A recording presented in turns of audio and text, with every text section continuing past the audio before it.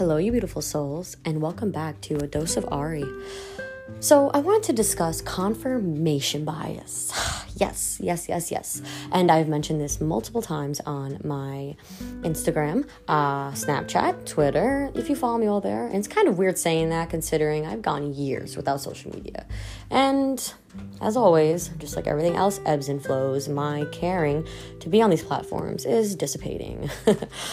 But nonetheless, I want to discuss confirmation bias because I think it's very important to discuss during this political climate we're currently in, and when are we not in this political climate. But nevertheless, what is a confirmation bias? If you're not aware of what a confirmation bias is, then this is for you.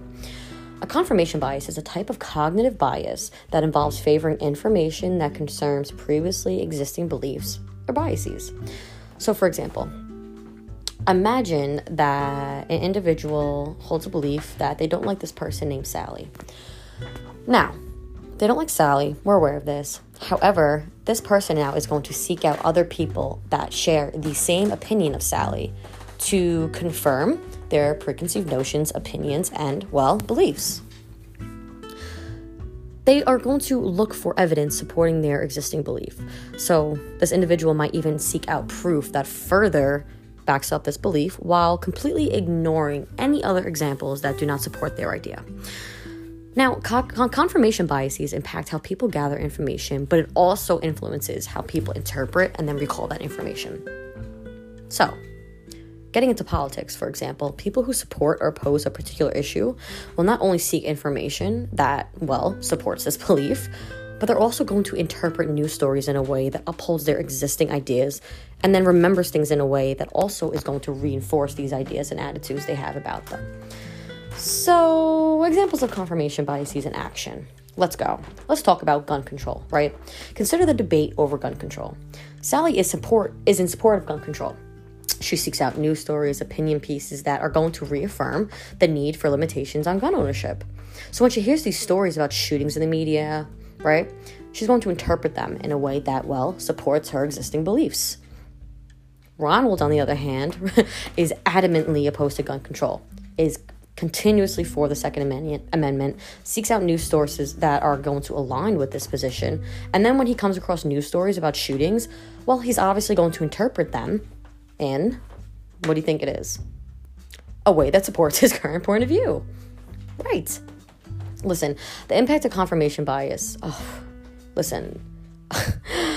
A number of experiments, when we're thinking back, to the 1960s, they've been conducted, and people have a tendency to seek information that confirms their existing beliefs. But unfortunately, this type of bias is going to prevent us from looking at situations objectively. It's going to influence the decisions we make, whether it leads to poor or faulty choices. So now, voila, let's think of election season.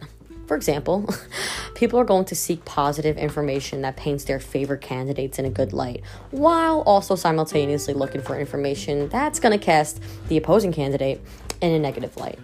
So, today's days, right? Biden or Trump? By not seeking out objective facts and interpreting information in a way that only supports existing beliefs, and only remembering details that uphold these beliefs, we often miss important information that might have otherwise influenced the decision on which candidate to support. So what do you guys think about this? It definitely locks people into a political bias bubble. And this can also go not just for politics, it can go for sports teams, favorite music groups, stuff like that. So there was a poll in 2017 that found that 45% of Americans believe there's a great deal of political bias in the news. And 69% of respondents said that news outlets owners are trying to influence the news, news outlet owners, are attempting to influence the news, which is a major problem. So, for example, let's just say Republicans, they're more likely to say that they cannot name an objective news source, which was at 54%, while 44% of Democrats said the same. So, what's the real problem here? The real problem with the news media playing favorites has to do with confirmation bias, which is also referred to as another way of saying it, my side bias or belief bias. But confirmation bias is a psychological term describing how our views and our opinions are going to affect the way we process information. And though this seems so obvious and likely, this happens in everyday life. In short, it means that we are far more likely to believe facts that support our preconceived opinions and less likely, or even less likely to even remember the facts that don't support our beliefs. I'm sure you hear constantly, how can people possibly believe this? But the thing is, confirmation bias, it's quite a powerful cognitive hiccup and loophole that is waiting in the shadows, ready to pounce on any opinion or belief that we might hold. And even more interestingly, intelligence has very little to do with it. Highly intelligent people are just as likely as anybody else to fall into this cognitive trap. I mean, think about it. Have you ever thought about a song like from when you were a kid or a teenager and you find it playing on the radio or comes up on shuffle and it seems so coincidental, or even like, oh my God, is fate trying to tell me something? But in reality, more than likely, you've probably heard this song a million times in the past few years. The only difference is that you weren't thinking about the song, so it didn't register to you. Yeah, confirmation bias works along similar lines. You believe something, and because of that belief, facts that support it are amplified and increased, while things that don't support it completely are ignored or go unnoticed. So, yeah. It works on our held beliefs and opinions. It works with politics, sports teams, music groups, or just our basic outlook on life. Think about it. A person who has really poor self-confidence and low self-esteem are going to interpret someone frowning as a judgment on themselves. But never mind, maybe the person behind the frown has their own life and problems that probably have more to do with that facial expression. But for some reason, it's always about us, isn't it? Meanwhile, our everyday biases may simply form who we are as a person. I don't know. Let's think Danny likes the Cowboys and thinks Eagle fans are the absolute worst. But our political biases can set a framework for how we might be easily manipulated or outright brainwashed. So now that you have this information, how do we eliminate confirmation bias, right? I mean, first off, let's also go back really quick to social media, right? Because this plays a major fucking role in everything. Facebook surfaces articles in a person's newsfeed based on the articles they interact with. That's just the algorithm. Now, you click or like this, and then guess what? Those articles on which you agree or you're biased with are going to pop up more so, and increase and increase and increase. This in turn leads to even more articles of that particular leaning, right, left wing, right wing, appearing on your feed, given the appearance that there's a particular bias that dominates the news cycle. And on Twitter, people do this themselves by following those whose opinion they agree with based on political affiliation, thus getting more articles based towards that side. And then now let's go take it a step further, deep fakes or bots. Look, politically motivated fake news didn't only arrive with social media. In the 90s and early 2000s, there's also email chains. Or fuck, if we want to even go back far enough, thinking back to fucking ancient Roman times, I'm sure Augustus was not a natural-born citizen, was carved somewhere on a table. It's just only worse now, though. That's it. We have bots to do it for us. A bot is really just a computer running a script, and it's far more efficient than a human being.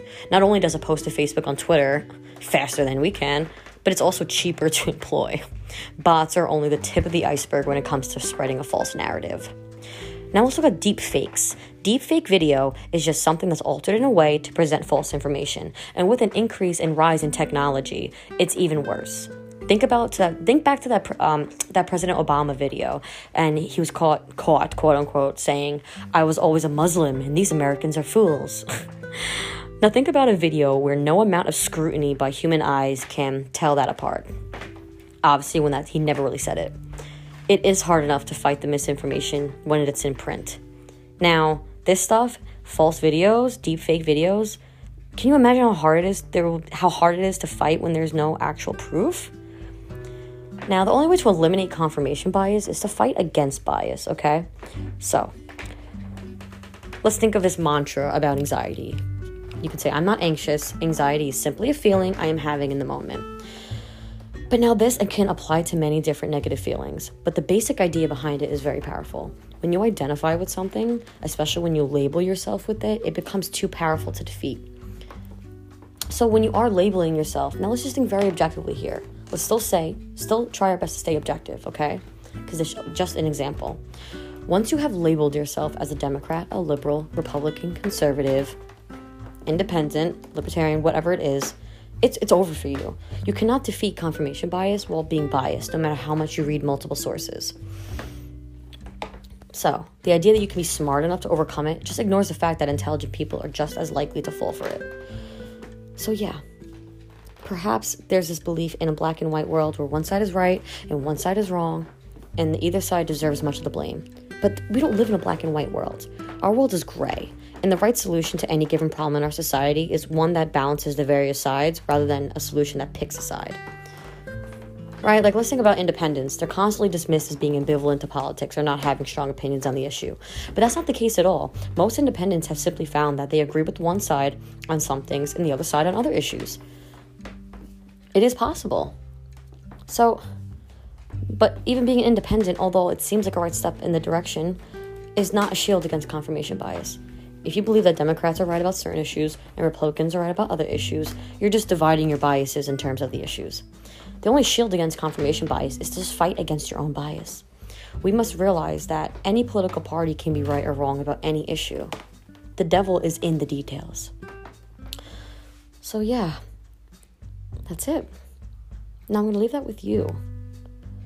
You know, think back to the past. You can admire and respect John McCain just as he admired and respected President Obama. You can believe both Mitt Romney and Joe Biden that they want the best for America when we're thinking back to old politics. But now we're talking about Trump and Biden today, right? Most of all, we can't stop believing one side wants to destroy America. Whether that so-called destruction comes at the hands of ultra-rich who want to hoard all of America's treasures, like Scrooge with a lack of empathy for those less fortunate, or it comes from an army of, wide-eyed youth and generation that want to take all of the guns and tear down the walls of Wall Street with their fellow comrades. But spoiler alert, both sides want what they think is best for America. Neither side is right, neither side is wrong. When we take ourselves out of this two-party idea, right, we can look a little more objectively. The only real enemy is the animosity that some feel so strongly about the other side. But only if we were aware of our own biases, we might find out how much we truly think alike. So, I'm going to leave that with you guys, okay, in this 12-minute segment.